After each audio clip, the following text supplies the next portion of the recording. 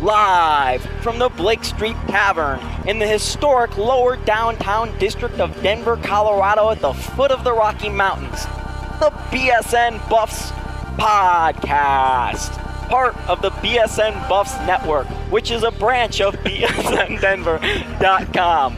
I am your host, Jake Shapiro. Across the table from me, editor of BSNBuffs.com, Ryan Koningsberg. Ryan, how are you doing tonight? Good, man. That was good. You're getting better at this. I got to go to my two favorite places in the world today, the barbershop and the Blake Street Tavern. So I'm great. I mean, days don't get any better than today. Well, we're going to jump right into the BSN Buffs podcast right here. Oh, has anyone ever not just jumped right in? That is said on literally every radio show, every podcast, everything ever. You always, yes, of course we're going to jump right in. That's why people are here. Well, by you saying, of course we're going to jump right in, we're not jumping right into it, so this is quite the conundrum. This is odd. This is an unedited podcast. Let's begin the podcast. Sweeper intro. All right. First thing we got for you is the SMU recap. The Buffs are 11-2 entering conference play right now. Their two losses, one was against Iowa State, the other coming against SMU. And both of those teams ranked, the only two ranked teams they've faced, they've lost to. And they could have won both games, and I think certainly the SMU game, it's fresh in people's minds. It's fresh in Tad Boyle's mind. We were at practice the last 2 days. He was talking about it a lot, saying that was a blown opportunity to his players, and that's probably true. Yeah, I think that is the number one. There's a couple different ways you can kind of look at those two games. You can be the eternal optimist who looks at those two games and says, wow, they really played two extremely talented teams down to the wire. A couple things go this way or that way. You're 13-0 right now. And then there's the other way you can look at it, and that's from a more critical standpoint where you say, well, they had a chance to win both of them. And the Iowa State game was a little different. It was one of those ones where they were kind of fighting to stay where they were the whole game. And it really comes down to just Josh Scott not finishing in that game, which is going to happen once in a while. The SMU game, that one is the one that feels like a really big missed opportunity to me. I look at that last 4 minutes when they had a lead with 4 minutes to go, and they just kind of shut down. And whether it's they froze up or the Tad Boyle philosophy kind of bit them, it just didn't work out, and they missed free throws, and it was just a very ugly stretch. And it's one of those ones that I know for fans, it's really hard to swallow one like that when it seems like it's in your grasps, and then all of a sudden it's so far out of your grasp. And you're scratching and clawing and fouling with a minute left just to try and extend a game that you don't really have a shot at. So that one to me, I mean, I don't know if it's concerning, but it's definitely a huge missed opportunity. And there were some things that could be considered concerns. I mean, the fact that they couldn't make those free throws late down the stretch, I know that they make them all the time, but when the stage gets bigger, are they going to fold again at the free throw line? Are they going to get nervous? Are they going to be able to close these big games? Those are the big questions heading into conference play, and they're about to get hit with a barrage of these big games. So we're going to learn really fast. Both of those big games, 2-possession games. The Buffs lost to SMU by 4 points and Iowa State to start the season by 6 points. This is probably a completely different team at this point than they were when they played Iowa State. But still the point holds true that if Josh Scott hits his shots in either game, they're going to win that game. And that was really the big difference, is that in every other game, Josh has hit his shots and that he didn't. Not to say Josh played bad in those games because he still had double-doubles, but he just didn't shoot up to his normal percentages. Yeah, it's tough with Josh because every time he goes on one of these streaks where he's just balling out, you're like, oh my God, here it comes. Like, Josh is going to be a dominant player now. And then he has one of those games against a team like SMU that has some inside presence, a little more talent, that become, and it's a little concerning. And you understand when fans kind of get the feeling, oh, Josh Scott, doesn't bring his A game in the biggest stages. And you have to kind of understand that because Josh Scott has he's never not feasted on weak opponents. It's the only times he's ever struggled is in those bigger games. And, his worst games come at the worst times. When he's able to get those shots and they're not falling, it kind of hurts the offense because it allows the defense to kind of go on doing their own thing, knowing that they don't have to worry about Josh until he gets hot. One thing that maybe is a positive from the last few games is that the Buffs' defense seems to be improved. They've allowed a few less points the last few games. They only allowed 70 to SMU. They allowed 70 to Penn State as well. Obviously, they blew out Hampton right before and Nichols, but they were allowing 70, 80 points to a couple cupcakes earlier in the season. Tad Boyle has preached defense and rebounding, of course, every single day that he talks to anyone in his entire life. He's preached that. That is his religion, I think, in fact. But, that maybe is something that the Buffs can look as to a positive because of, their offense has been something they've relied upon, but their defense hasn't been so reliable. Right. The thing for me, and the thing for me is that they haven't put together an impressive game defensively. Like, yeah, I mean, they held Iowa State to, I think, 69 points, nice, and it was 68, but close. Oh, close okay. Yeah, I just had to get that in there. I know. That's what she said. So that's like a solid that's probably their best defensive performance, but I haven't seen one where I was like, wow, they really locked down. They took the best player out of the game. Right, even in the SMU game, they allow so many easy buckets inside. They only allowed 70 points, yes, but they allow a lot of easy buckets inside, and they allowed that huge second-half run that put SMU back on top in the game. Yeah, and so defense to me isn't something, and I think Tad Boyle would agree with me on this one, defense to me is not something you can just turn on and say, oh, all right, guys, it's time to play defense. Conference plays here. Time to lock down. I know it's an effort thing, but it's something that's within you. You're either a guy who brings it on the defensive end and you're not. And if it's ever going to change, it takes a whole offseason to change it. So, guys like George King and Dom Collier, I don't know if they have that defensive gene in them. I don't know if they have that grit in them to kind of buckle down on the defensive side and say, my guy is absolutely, no matter what, not scoring on this possession. Do the Buffs have one of those guys? We haven't seen it. We've yet to see it. I think, there's guys, I think Josh Fortune is very capable of it. I think Trayshawn Fletcher is very capable of it. But have we seen it? No. Because, and I think Tad Boyle explained it best when he said this team thinks they can score their way out of their problems. And Josh Fortune and Trayshawn Fletcher are both guys who can score the ball, and I think it gets in their head. They think to themselves, I can hope my guy is not going to make this shot, and I can just go make one on the other end, and instead of I'm going to make sure my guy doesn't make this shot. And it really, like I said, it's all something within you. I remember I had a friend in high school who, he would take on, he wasn't a good basketball player, he wasn't the greatest, but he would take on Dara, who was the best player on our basketball team, one-on-one. Dara O'Neal. Yeah. And Dara averaged over 30 points a game in high school. Well, my friend would take him on in one-on-one, and he would not let Dara score most of the time. Of course, Dara's going to get his because he was amazing, but he could shut him down. And it's just one of those things where you have to be able to grind your teeth and really look at your guy and say, there's no chance you're scoring.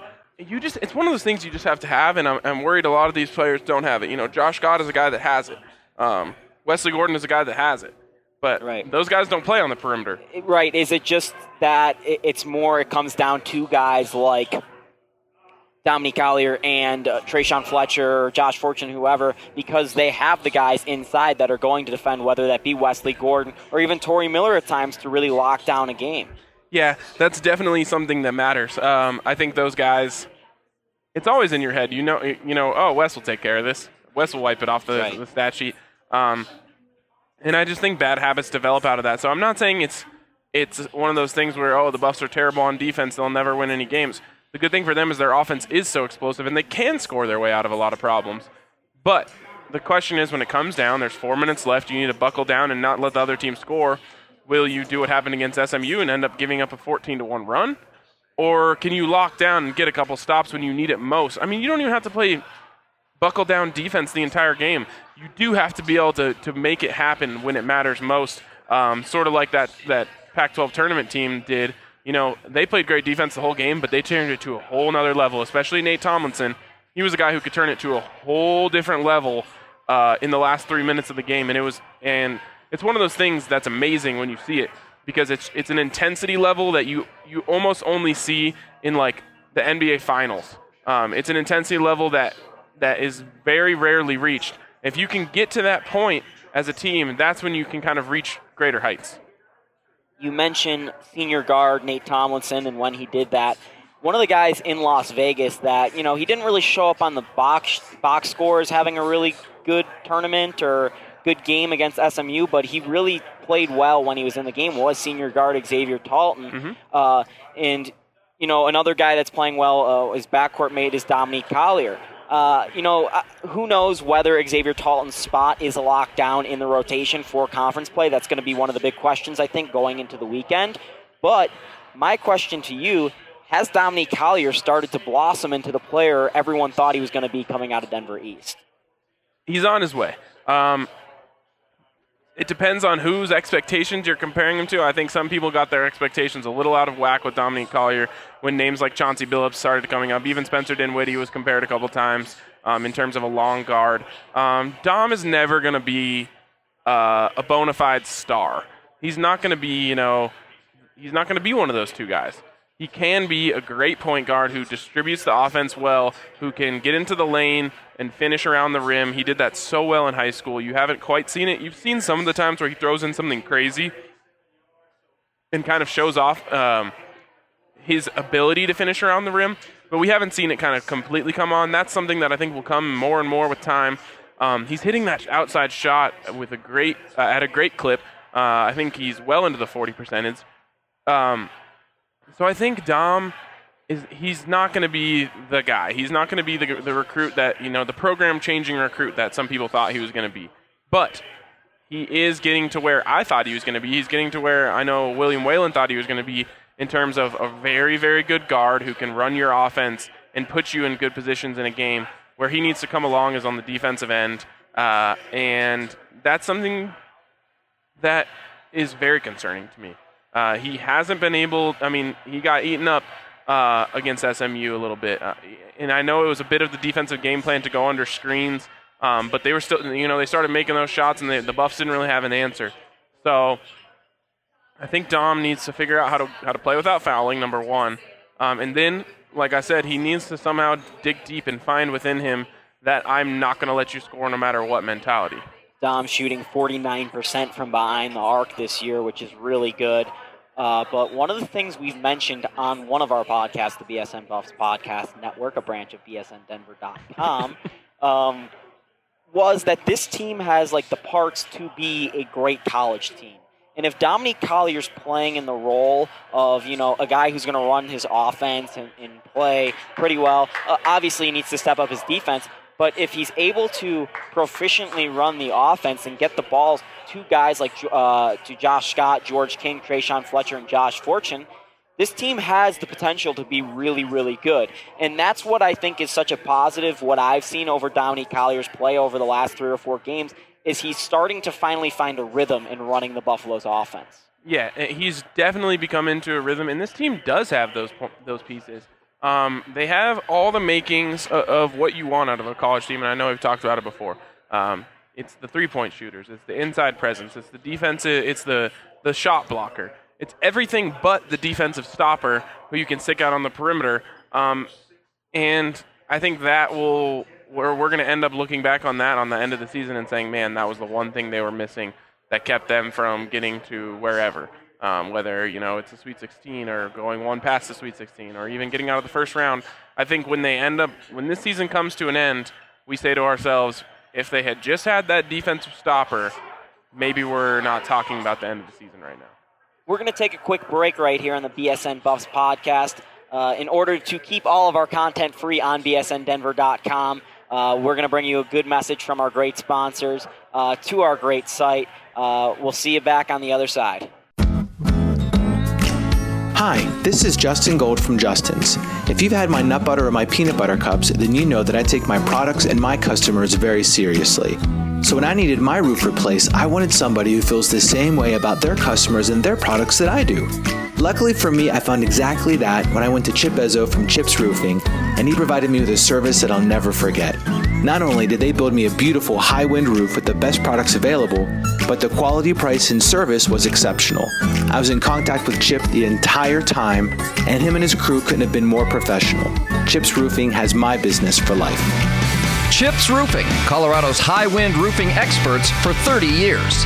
You can find us online at chipsroofingllc.com. That's chipsroofingllc.com. Or call us now at 720-938-ROOF. That's 720-938-ROOF. Once again, 720-938-ROOF. Hi, I'm Erica Chenard, and I've been helping Colorado homeowners buy and sell for 14 years. From the biggest names in Colorado to first-time buyers, I treat each and every one like an MVP. I've sold over 170 homes in the last 12 months, and I can help you sell your current one or buy your next one. Call me, Erica Chenard, at 720-663-1003 or online at denvercohomes.com. Of course you want to be in better shape, and of course you want to change the way you eat, but it's easier said than done. Hi, I'm Adam Kinney, and like you, I've tried a million different things to accomplish this before I found the solution. Now, I go to Ironclad Fitness off of Evans. The days of long, boring cardio sessions are over. My kettlebell training at Ironclad is fast, innovative, and it really works. At this rate, I'll never step on a treadmill again. Let Ironclad Fitness change your life like they're changing mine. Ironclad Fitness. Hey Josh, what happened to Colorado Keg House? I was just there yesterday, Adam. It's the same great place with 72 Colorado craft beers on tap. Really? I heard they had up to 60 breweries in there. I figured they must have moved into a huge building or something. That means they have up to 60 different breweries on tap, dude. Do you think they actually crammed 60 breweries in there? Oh, so they still have 27 TVs? Yeah. And NFL Sunday Ticket? Yep. Cool. Still awesome. Colorado Keg House, Colorado's home for craft beer, by the First Bank Center in Broomfield. We're back on the BSN Buffs Podcast, live from the Blake Street Tavern in historic lower downtown Denver, Colorado. Shab, I got a quick question for you. Go for it, buddy. Do you like to ski much? I actually don't. And why is that? Because my boots are terrible. They just don't fit my feet right. Well, Shap, I have the answer for you. Boot Mechanics in Golden, Colorado is the answer for all of your boot needs. Professional skier Jeremy Johnson is going to get your boots custom fit to give you a more comfortable ride and increase your performance. And the way they do this is pretty cool. They're going to bring you in there. They're going to put your feet in this fancy little machine. It's going to take a mold of your foot, and they're going to use that cast to produce a footbed that's a mirror image of your foot. So when your foot goes into that boot, it's just like standing on a cloud. Wow, it sounds like they know what they're talking about. I tell you what, you go down, you see our man Jeremy, and you tell him BSN Buffs sent you, or you can call him at 303-916-3498, or visit them at bootmechanics.com, and I promise you, Shap, they are going to get you right. Sounds like I'll be down there this week and be skiing at Eldora this weekend. I'll see you there. And to keep going in our BSN Buffs podcast. You're telling me we're going to jump right into it? Did we just jump right into it? We're jumping into it. But saying we're going to jump right into it is like 4 more words that means we're delaying jumping right into it. Jumping right into it would be going right into it without saying we're going to jump right into it. So anyways, let's jump right into it. Okay, let's cut to the center of the crust. Or some, I don't know. Some terrible radio saying. Who knows? Ryan, we got the Buffs do. We got Stanford and Cal coming up this week in the Bay Area. Don't do that to me. Don't you dare. I know what I'm doing. Ryan hates it when anyone says the Bay Area. Okay, so honestly, saying the Bay Area for the Cal and Stanford trip, that makes sense because you're going to multiple cities in the Bay Area. My problem is when someone comes in telling me they're from the Bay Area as if like I have no geographical knowledge. Like I know what San Jose is. I know what San Francisco is. I don't even know if those are in the Bay Area, but I know what they are. And so I want you to have some pride in your city. You're not from the Bay Area. You're from a legitimate city. Say what it is. Don't try and mask it by because the Bay Area is so amazing. So if I just say it's that, everyone's going to think I live. So you have a problem with people saying like I'm from the Front Range? No one's ever said that, Shap.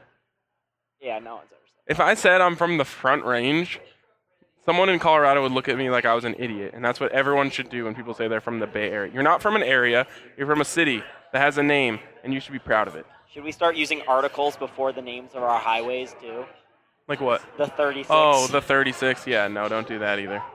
All right, so coming up for the Buffs this weekend, they have Cal on New Year's Day at 9 o'clock Mountain Standard Time, and Stanford on Sunday after the Broncos game at 8 p.m., Cal on the year is 10-3, while Stanford is a lonely 7-4, sitting at bottom of the Pac-12. Colorado, Ryan said this about Colorado, that if they would split all their road games for the rest of the season and take care of business at home, they're most likely going to get an at-large bid. So going into this weekend, which game is more probable for the Buffs to win? Well, that's obvious. I mean, Stanford is in a rut this year. I think, they have a couple pieces here and there. They have some good recruits. Robert Cartwright is a sophomore who was a big-time recruit coming out. Michael Humphrey is a sophomore who's a big-time recruit coming out. They've got Cameron Walker, who is a big target for the Buffs.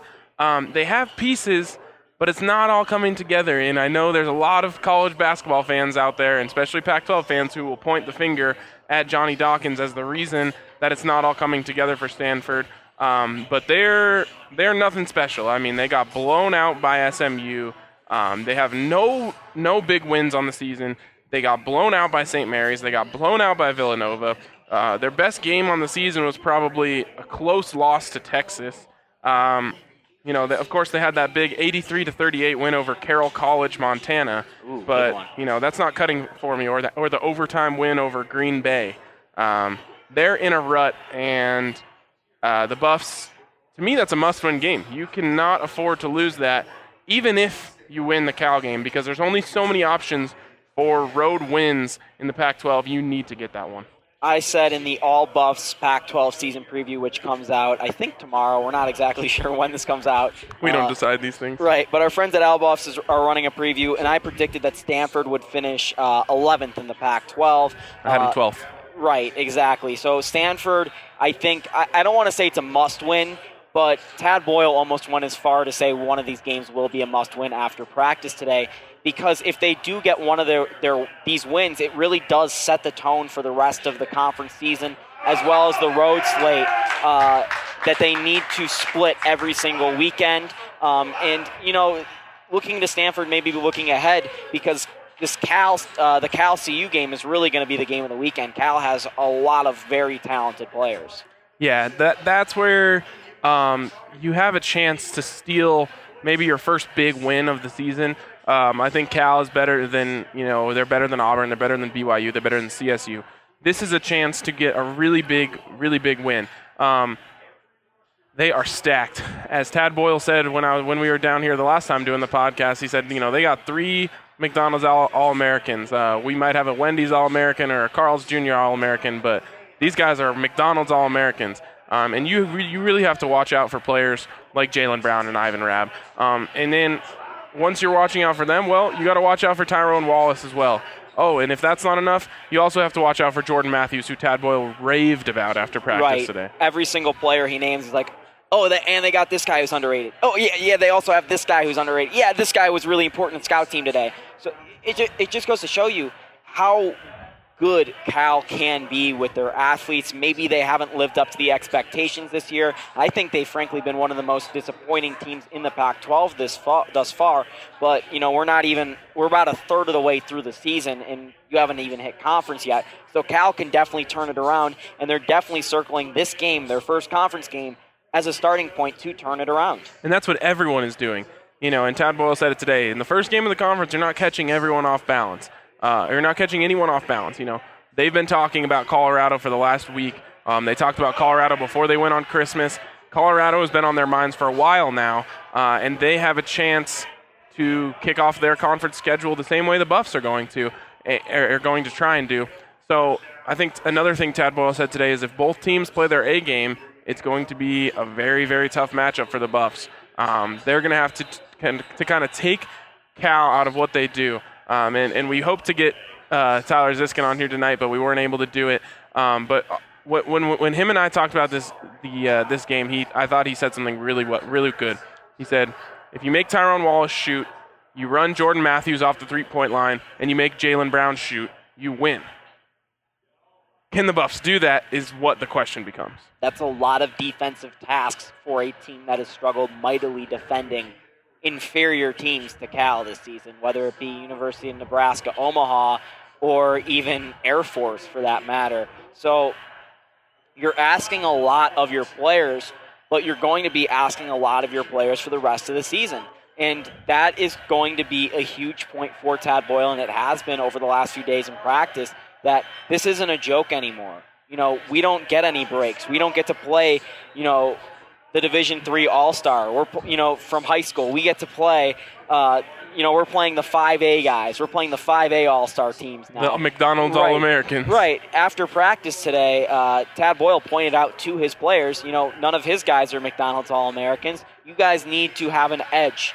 And that's going to be something that Tad Boyle keeps preaching, that his team needs to have an edge and play with a chip on their shoulder. And it's something that they haven't necessarily done so far this season. While we're talking about things that Tad Boyle said, he had another great one. And as we kind of showed up, we were alerted that the Buffs were going to be leaving practice pretty much right after they finished up to get on the plane and head out to Northern California. And as they're practicing, they had 1 or 2 bad possessions in a row, and Tad Boyle said, "They've got other flights out of DIA tonight. We're not going anywhere until you get this right." I thought that was pretty awesome. Yeah, Tad always keeps it real. It's not an act for the cameras. It is truly real. And he's real with his players. He's real with what he expects of them. And it makes it so easy on us to know what they expect of themselves. And really, they do expect themselves to not only be a tournament team, but to be in contention for the Pac-12 title. And we will get into this in the next segment a little bit, but I do want to finish up on this weekend because, it's a chance for the Buffs. Maybe, 2-0 is a little bit of a high expectation for this weekend, but at the very least, they can start their conference season 1-1 going into 3 straight home games. Yeah, well, to me, it's the chance comes on Friday, and that's when they play Cal. If you can win that game, then all of a sudden 2-0 is a great chance. Yeah. So it's not one of those things where you kind of have to focus on the back end of the road trip being the tougher game. It works out well for them in the sense that they can come out and put all their focus into Cal and think to themselves, if we can beat Cal, we'll take a day to prepare for Stanford, and then we have a pretty good chance to go get them as well. But going back to what I said they have to do to win, I just don't know if they have the guys to do it. Do they have someone who's gonna deny Tyron Wallace from getting to the hoop? Do they have someone who's going to deny Jaylen Brown from getting to the hoop? And then we haven't even talked about Ivan Rabb yet. Right, and I think that's because we've learned to trust the guys inside a bit, and I think Josh Scott and Wesley Gordon will do I think they'll probably give Wesley that call. But it's a little bit more concerning now that we've entered conference play, and you can't just be like, okay, well, if you're George King and all of a sudden your guy gets through, and it's, we can trust Josh Scott or Wes Gordon to take care of it. Okay, well, now Wes Gordon or Josh Scott's wrapped up with Ivan Rabb rather than some scrub from, a mid-major. So you're not only trusting Josh Scott and Wes Gordon to take care of others' problems, but they have to all of a sudden take care of a major problem on their own. Yeah, and that's going to be the question for the Buffs. And it's going to be the question night in, night out in Pac-12 play. Well, can you take this guy off the line? Can you make this guy drive? Can you make this guy drive to the hoop? Can you stop this guy from getting to the hoop without fouling? And that's the biggest thing is, this team, it cannot afford to get in too much foul trouble, especially Josh Scott and Wesley Gordon. And that's my thing is, if your guy gets by you, Josh Scott and Wesley Gordon have a good chance of blocking a shot. They also have a great chance of getting a foul when these guys who are much more experienced take the ball right into their chest and they get an and one or they get to the line. And the Buffs do not have a deep front court this year. It's three guys. And if they go past Torrey Miller, Kenan Gazanic might turn into a good player, might not. But he's not even good enough for you to know how to say his name. Point taken. And right now, the fact is he is not good enough to play Pac-12 basketball. And Torrey Miller is just at the level of probably being able to compete in the Pac-12. Serviceable. Right. Serviceable in the Pac-12. So he can play a few minutes here and there, but you're really relying on Wes Gordon and Josh Scott. And Tad Boyle's probably going to run out that three-wing lineup at times, too, with either George King or Josh Fortune at the 4. Josh Fortune's almost the Swiss Army tool of this team because he runs a little point, too, at times for them. But, they really need to be careful of foul trouble because, this team's deep at spots like the guard and, at the guard, they go deep. Maybe not necessarily any of them are that amazing, but they are a little bit deep there, and they are deep on the wing. But their strength as a team is their front court, except they have no depth there. So they really need to be careful of not letting Josh Scott, who really does avoid foul trouble, and Wes Gordon, who has struggled with it in the past, to get into foul trouble. Because if the Buffs get them into foul trouble, I think they're absolutely screwed in some of these conference games. whether it be Utah and Yakapodal or, Arizona and their fleet of big men. Yeah, and that's going to be the big story. And I think both Josh Scott and Wesley Gordon have done a great job of staying out of foul trouble, but it's almost like they've been the ones getting the superstar calls when it comes to Pac-12 play. Maybe Josh Scott gets the star calls. Wesley Gordon's not going to get those calls, and Wesley Gordon is such a big part of this defense, they can't afford to let him get in trouble. We're going to take another break here on the BSN Buffs podcast. We love to keep our content free on bsnbuffs.com. So in order to keep it free, we're going to take a little break from our sponsors, a little message from our sponsors that we love. Keep sponsoring us, sponsors, and we'll see you back on the other side. Why go to the Clock Tower Grill? Because of the burgers? Sure. How about the 15 big screen TVs and the 100-inch projection screen? Okay. How about the fact that it's conveniently located at the Lincoln Light Rail Station? Yep. We could do this all day. The bottom line is that the Clock Tower Grill has unique food and drink specials every single day and offers something for everyone all the time. Head down to the Lincoln Light Rail Station and let's have some fun at the Clock Tower Grill. Rain, sleet, or snow, 24 hours a day, residential or commercial. You name it, A-Team does it. A-Team Garage Doors will meet or beat any estimate and offers same-day repairs. A-Team Garage Doors has a 5-star rating and is a Home Advisor Elite service provider. Call A-Team Garage Doors at 720-556-8016. That's A-Team Garage Doors, 720-556-8016. Call 8016 for the A-Team. When was the last time you went to the Rock Restaurant and Bar on Smoky Hill Road? With 69-cent wings on Mondays, trivia on Tuesdays, and $2 domestics during happy hour and weekends, the Rock Restaurant and Bar is the only choice when I'm in South Aurora. They're open 9 a.m. to 2 a.m. every day, making them a great place for a big breakfast, tasty lunch, or a nice dinner. The Rock is off of Smoky Hill Road, just a few blocks west of E470. Find them online at therockrest.com. That's therockrest.com.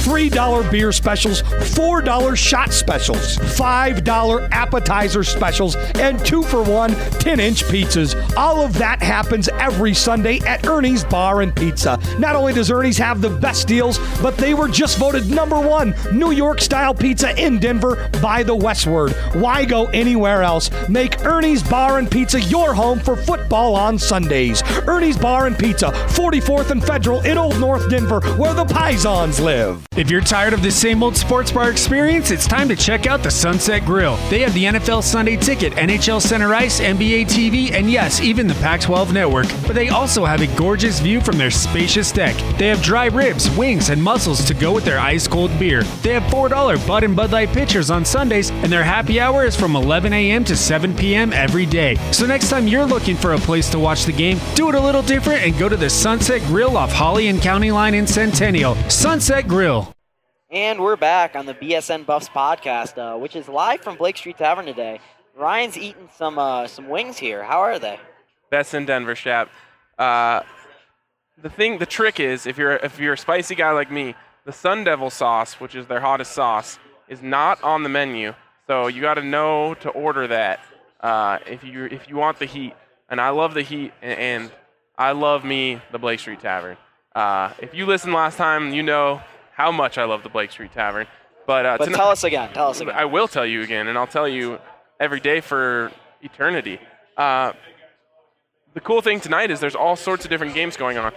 We've got a group of Louisville fans over here, and they're watching the Music City Bowl, and they're having fun because Louisville's up 2014 on Texas A&M. They're not really having fun. They're yelling at the TV. Well, that's fun for sports fans, Shaq. Yeah, that's true. They've got Syracuse fans in here watching Syracuse Pitt basketball. They've got USC fans pouring into the tailgate room getting ready for the Holiday Bowl against Wisconsin. It's one of those cool nights at Blake Street Tavern when all of their watch parties are kind of clashing together, and everywhere you look, someone's wearing a jersey. It's a shirt. You know, you've got a Buff shirt over here, a Louisville shirt over here, USC, Syracuse. The Blake Street Tavern is really the best place for anyone to watch their favorite team, and once you get settled in, once you find your spot, once you find your fellow fans, you can open up the menu of the best sports food, the best bar food in Denver, as voted by Westward. This place, it's a sports fan's heaven. All I need is my Lazy Boy and I would be here forever. You gave a sponsorship to Lazy Boy, Ryan. I thought we weren't giving sponsorship dollars to people that don't spend money. But you know what? Blake Street Tavern's been great to us. They give us food here every time we're here. Eventually, we're going to get the fans out here, and we're going to do a couple live podcasts with our buddies here from BSNBuffs.coms, our .com, not .coms. We have multiple .coms. Yeah, our loyal readers, and we'll have questions from them. But really, I think they'd be happy if you came out anytime because it's a great atmosphere in here.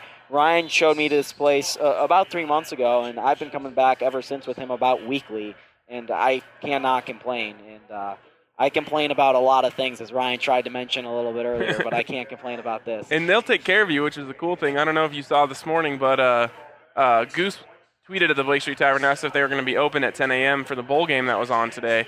And Tyler tweeted back and said, no, we open at 11. And then Chris, the owner, tweeted back at him and said, no, don't listen to Tyler. We'll open up at 10 for you. So they'll take care of you, especially if you're a Buff fan. They love themselves some Buff fans, but they love them. They love all of their sponsors, all of their affiliates. All right, now we're going to jump right into the Pac-12 season. Yes, we are. We're going to jump right into it. We're jumping right in. The Buffs enter the Pac-12 season, as I mentioned, 11-2. No great wins on their schedule right now in the Pac-12. There are 2 ranked teams. It is 3 ranked teams. UCLA crept into the rankings this week. So it's Utah, UCLA, and Arizona, with Oregon just on the edge of being ranked. Colorado has Oregon twice on the schedule. Of course, Utah twice on the schedule. They only play UCLA at UCLA, and they have Arizona coming into CU, the Coors Event Center. There's a lot of speculation about what Colorado needs to get done and if they can get it done at this point, because this is the week to speculate. There's not much going on. The players were on holiday break, and we've had some time off to think about what the Buffs are going to do and kind of look at the larger picture. And I was someone that was very hesitant to jump into this team, even deep into the season. I wasn't really on to this team until the BYU game, and I'm at the point where I think this team is legitimately good. But, I want to ask the expert here, not that I'm not an expert as well. You're not. Thank you. Ryan, where do you think the Buffs kind of stand in the Pac-12? What do you expect from them this season? And in order of the other teams, kind of where do the Buffs fit in? And are they at the top? Are they at the bottom half? Are they in the first round bye contention of Las Vegas? I think there's so many questions going through fans' heads right now because of this team was better than they expected. Yeah, I think the thing with this Buffs team is consistency. It's going to be consistency, and Tad Boyle told us as much today. The team that wins this conference will be the team that was able to be consistent on a night-in, night-out basis. We don't know if they can be that. We haven't seen them play a stretch of difficult games in a row, and probably the 2 toughest games they played in a row were Penn State and SMU, and they weren't able to put it or BYU and CSU. But they had a week in between that, so that's a little different. They weren't able to put it together in back-to-back nights in those 2. They were against Nichols in Hampton, though. They did, but even then they had a slip up. They did. They slipped up in the first half against Nichols. So, are they able to be consistent? If they can find a consistent rhythm, of course, they are an absolute contender to win the Pac-12 conference. And I'll be putting out a post in the next few days, probably even today if you're listening to this, talking about how they are as confident as they've ever been entering this Pac-12 slate in terms of their chances to win the conference. And I know it's crazy to be talking about that when before the season, people like me thought they'd be lucky to be 6th. Right. Now, you look at the way this conference is shaping up. You look at the way that Arizona hasn't looked exactly dominant. Neither is Utah. And Utah, who a lot of people predicted to do great things this year. Well, and they have done some great things. I mean, they beat Duke, but they have holes. And I think the Buffs match up pretty decently with them. So it's going to be one of those things where the Buffs are going to win this conference in games like if they win this conference, it's going to be in games like Cal and Stanford. Right. You take care of this, you get a sweep on this road, then and it looks like Louisville scored another touchdown over here. They're not yelling. They're yelling good things at the TV now, Shap. But they're going to win this conference in games like Cal and Stanford, where they can, buckle down and beat 2 teams that they're very capable of beating. Then you go, then you have a chance for a big win against Utah. You can take a game like that. It's all about taking care of these games that are winnable games that aren't necessarily huge, marquee games. If you can win those, that's how you get your path to winning this conference. But I don't know if they're able to do that. I don't know if they're able to win, all those games or a large percentage of those games. And you know what's unexpected for me? You go into fall camp for football and you almost expect there to be bowl talk. You just expect it at this point. And, it's what the players want. So it's not that crazy when CU says they're going to go to a bowl game because that's their players' goals. It's almost crazier to me that Tad Boyle's saying, we can legitimately win the Pac-12. But then when you think about it, you're like, well, the Pac-12's wide open this season. Colorado's playing some really good team basketball offensively right now. They're rebounding solid. Their defense is starting to maybe come together a little bit. And Tad Boyle's confident that maybe the defense can come together. So the way Colorado has played, maybe they haven't really beaten anyone, and Tad Boyle will admit they really haven't beaten anyone too special, but the way they are playing inspires confidence in this team. And I think that's why so many people are now predicting that CU will win the Pac-12. Even CBS Sports National Conference Preview said that CU was the favorites to win the Pac-12. I thought that was a little crazy. Yes, they did. Ryan's giving me a little bit of a stank face. But I know, it was like confused how did I miss that? Yeah. Right. But, I think Colorado will finish somewhere in the first 4 of the Pac-12, which will give them a first-round bye in Las Vegas. And I think that is essential for them to make the NCAA tournament. Yeah, I mean, you get that bye, then that's the best season you've had in the Pac-12.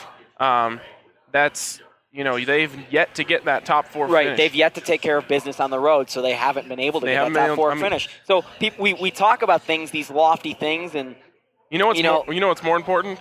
If they get that top 4 seed, they're giving me the day off on my birthday in Vegas, and that would be a really nice thing of them. It's all about RK. It is. But you look at it, and for the Buffs, you look at these questions, and can they be the first team in the Pac-12? Can they get the first round bye or whatever?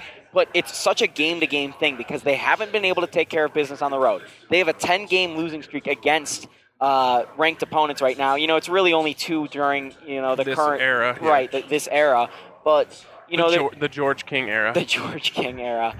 But we have to come up with a name for that. The King's Reign or whatever. Oh. Yeah. Okay. But we'll work on that. But so there's so many of these more game-to-game questions, whether Colorado can even beat a team like Utah at this point. And I think these questions are still fair to ask because Colorado hasn't beaten a really quality opponent. Can Colorado even combat Gary Payton II? Mm-hmm. Can Colorado get past some of these teams that have? Is that an option thing where you can be junior or the second? Do you get to make that call? His half brother is Gary Payton Jr. Oh, okay. Gary Payton has 2 sons named Gary Payton. Nice, dude. That's kind of baller. Yeah. Okay. Anyway, go ahead.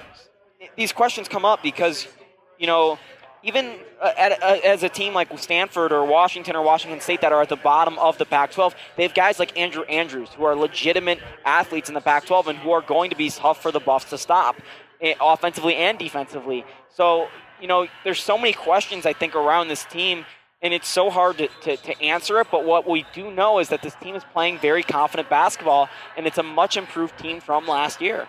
Yeah. When I look at the Pac-12, I look at it this way.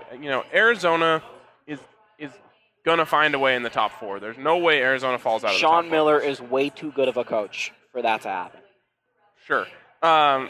You really? I don't want to get into talking about coaches. Utah is going to find a way in the top 4. Because Larry Kristoviak is such a good coach. I actually like Larry K as a coach. Because he smokes sweet grass. He's the only Larry K I like, which only 3 people listening to this will understand that. But then those are the 2 that are a lock for the top 4 for me.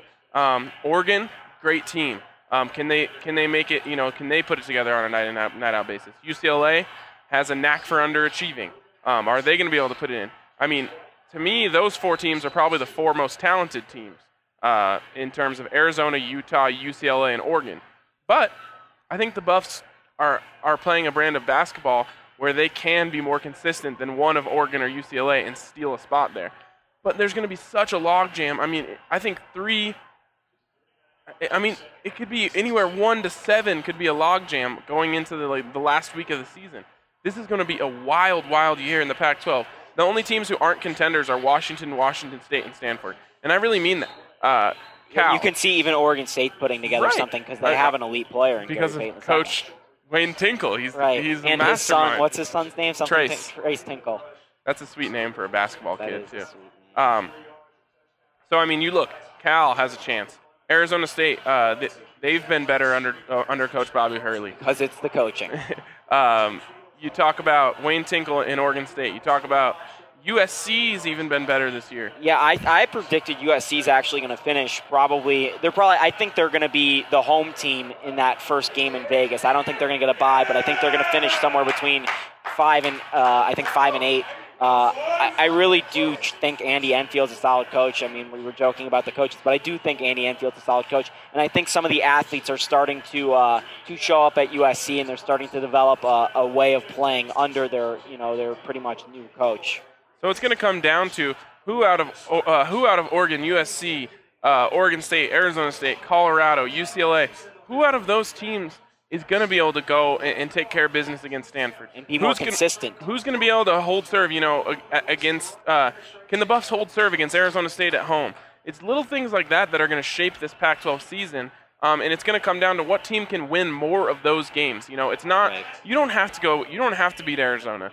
You don't necessarily have to beat Utah on the road. But you absolutely can't let Washington beat you at the Coors Event Center like you did last year. Exactly. You cannot let things like that happen. And it's going to be so fun to watch this season shake out.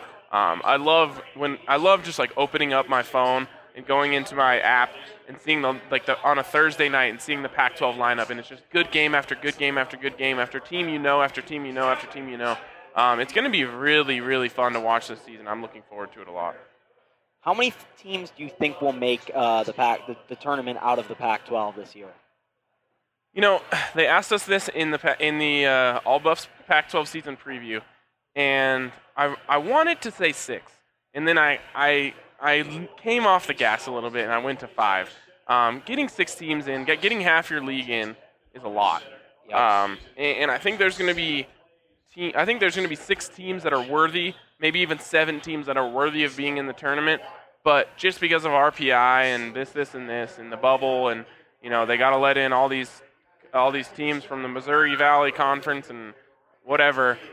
Someone, and maybe even 2 teams that deserve to are going to get left out. So I think 5 are going to get in.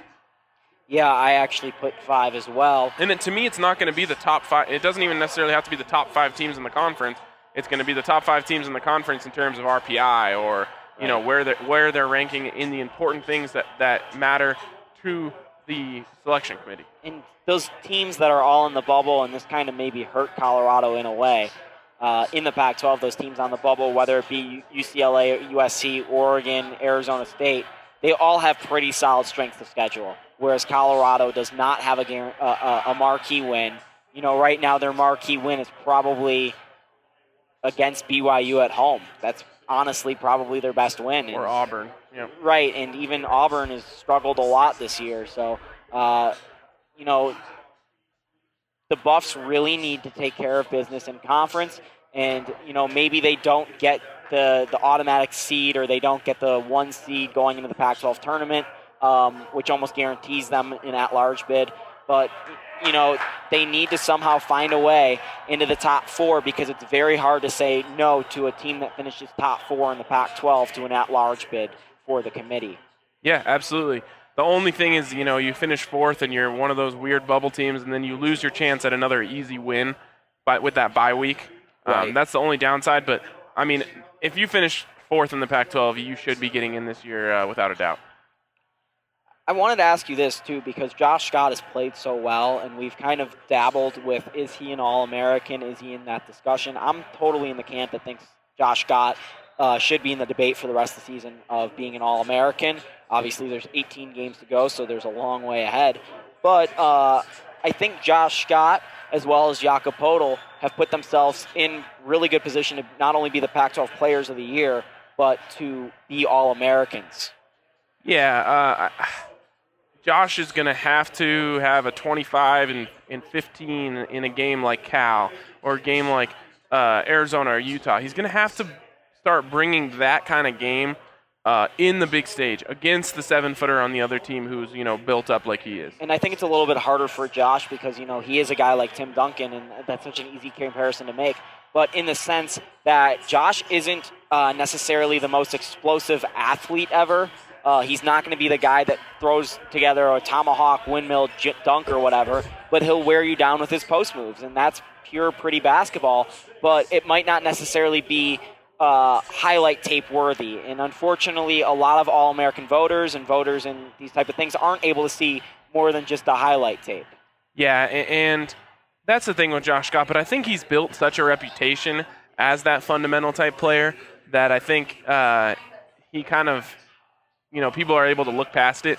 People aren't looking to Josh Scott for highlights now. They're looking for him for that spin move that he has or, a nice left hook over the right shoulder or whatever it is. I think Josh Scott, people aren't expecting highlights out of him. So when you don't have the highlights, you have to have the numbers. You have to impress people with those numbers, and you have to impress people with those numbers in big games. They talk about Heisman moments. Well, you got to have All-American moments. You got to be able to, hit that shot with 10 seconds left in the game with your back to the basket that gives the Buffs the lead to win a game on the road or whatever it is. He needs to put together a little bit of a resume of making big plays in big times before they're going to, he's going to be considered to be an All-American. Ryan, what's something we love here at BSNBuffs.com? A lot of things. What do we love the most? Our listeners and our readers. We love all of them. And something that they love is that our content is free. They do love that. In order to keep our content free, we're going to have to take a little quick time out, and we'll see you back on the other side. Welcome back into the BSN Buffs Podcast, which is presented by the Blake Street Tavern. We're going to jump right into some fun here on the BSN Buffs Podcast. One of our favorite games, which we debuted a few weeks ago here on the BSN Buffs Podcast, or Arcane BBAS, one of our many podcasts on BSNBuffs.com, a branch of BSNDenver.com. You Autocomplete Me, which is inspired by Katie Nolan's show Garbage Time, which does a similar segment. Actually, the same exact segment, but we make it Buff-centric, which is what this podcast is all about. We're stealing stuff from other people and making it our own. Exactly. So, with the California trip going on this weekend, we're going to make this a little Buff-centric here. And the way this game works is you type in something to Google. You type in a question like, why are the Buffaloes so blank? And as we found out 2 weeks ago, the first autocomplete answer was so bad, and the next one was very bad at football. Yep. So the way this game works is that you type in a question into Google, and it autocompletes for the answer. So RK and I are going to shoot back some answers or some questions back and forth at each other, and we're going to try and answer them. So my first one for Ryan is, why is the Bay Area so blank? So smug. Ooh, no. So stuck up. No. So smoggy. Yes, that is one of them. The second. So cold. That's third. Okay.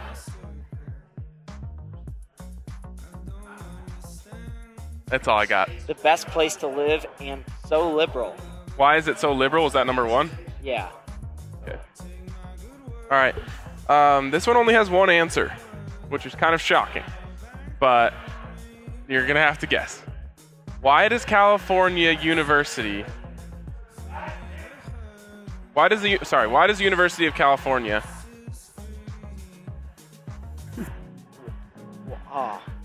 Why does the University of California play in Berkeley?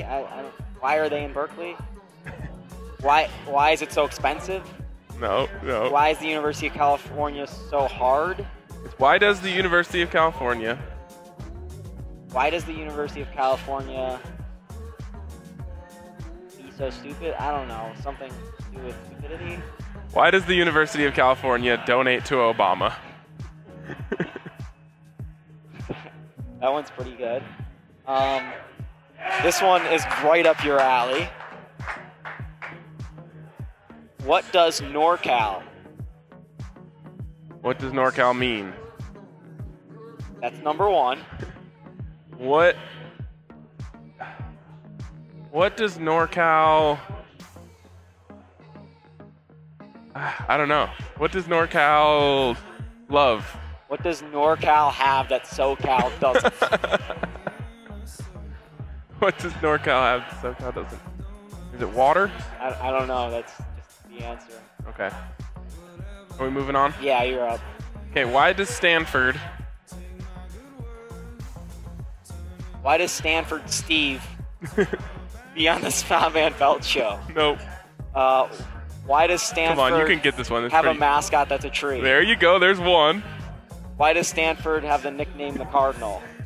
No, I'll just read them all off for. Why does Stanford have a tree on their helmets? Why does Stanford have a tree for a mascot? Why does Stanford have a tree logo? Why does Stanford have a tree on helmet? And then the last one, why does Stanford have 6 fingers? I don't know what that I don't know what that means. You know what either. I do like about Stanford's trees? They added a female tree this year, and she's a good-looking tree. I even clicked on the why does Stanford have 6 fingers, and it didn't lead to anything. Another unsolved mystery on the BSN Buffs podcast. All right, so this one you kind of led me into. This is my third and final question. Why is blank so smug? Why is the Bay Area? Ooh, San Francisco. Oh, shit. There's one other question, and you also alluded to it, too. Okay. Why is Obama so smug? I was on the right track early. You were. Okay, here's my last one. Why is Palo Alto? So awesome? No. So warm? Nope. So liberal? Nope. So much like Boulder? Nope. Why is Palo Alto named after a tree? Okay, no. Why is Palo Alto famous? I don't know. Okay. Because it's in that movie. It's in that indie movie called Palo Alto. It's in that indie movie about Indians? It's in that indie movie with James Franco and Emma Roberts about Palo Alto. No. Why is Palo Alto so expensive? That was an easy one. Why is Palo Alto called Silicon Valley? I didn't know those. I don't think Palo Alto's in Silicon Valley. I like to limit my California knowledge in terms of stuff like that, so I don't know. I don't know. Let's get right out of it. Let's jump right out of it. Let's jump right out of this segment. Well, I think that will about wrap up the BSN Buffs podcast. I think we're going to take some questions next week, so stay tuned to that on Twitter. Follow us at BSN Buffs or at Ryan Koenigsborg. Ryan Koenigsborg. Cyborg. We need to create a Ryan Koenigsberg bot called at Ryan Koenigsborg. It just tweets out Buff stories. I like it. Sources: Xavier Johnson. Okay, don't go there. Right. Yeah. Why don't you tell them what you got coming? Well, I wrote my column about Xavier Johnson today and whether or not he should come back. Tomorrow, I think I'm going to write an article about how the Buffs need to work on some of the smaller things that maybe you don't see behind the scenes. We also have a feature coming up with George King, a little one-on-one interview, a fun one that we did. As we're going to call it the Blake Street Buff of the Week.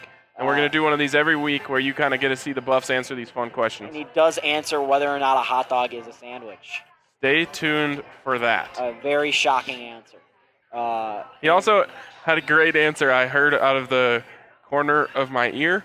Your ears are pointy. Excuse me? No, I'm just trying to get self-conscious. He had a great answer to Chipotle, Illegal Pete's, or Qdoba. He did.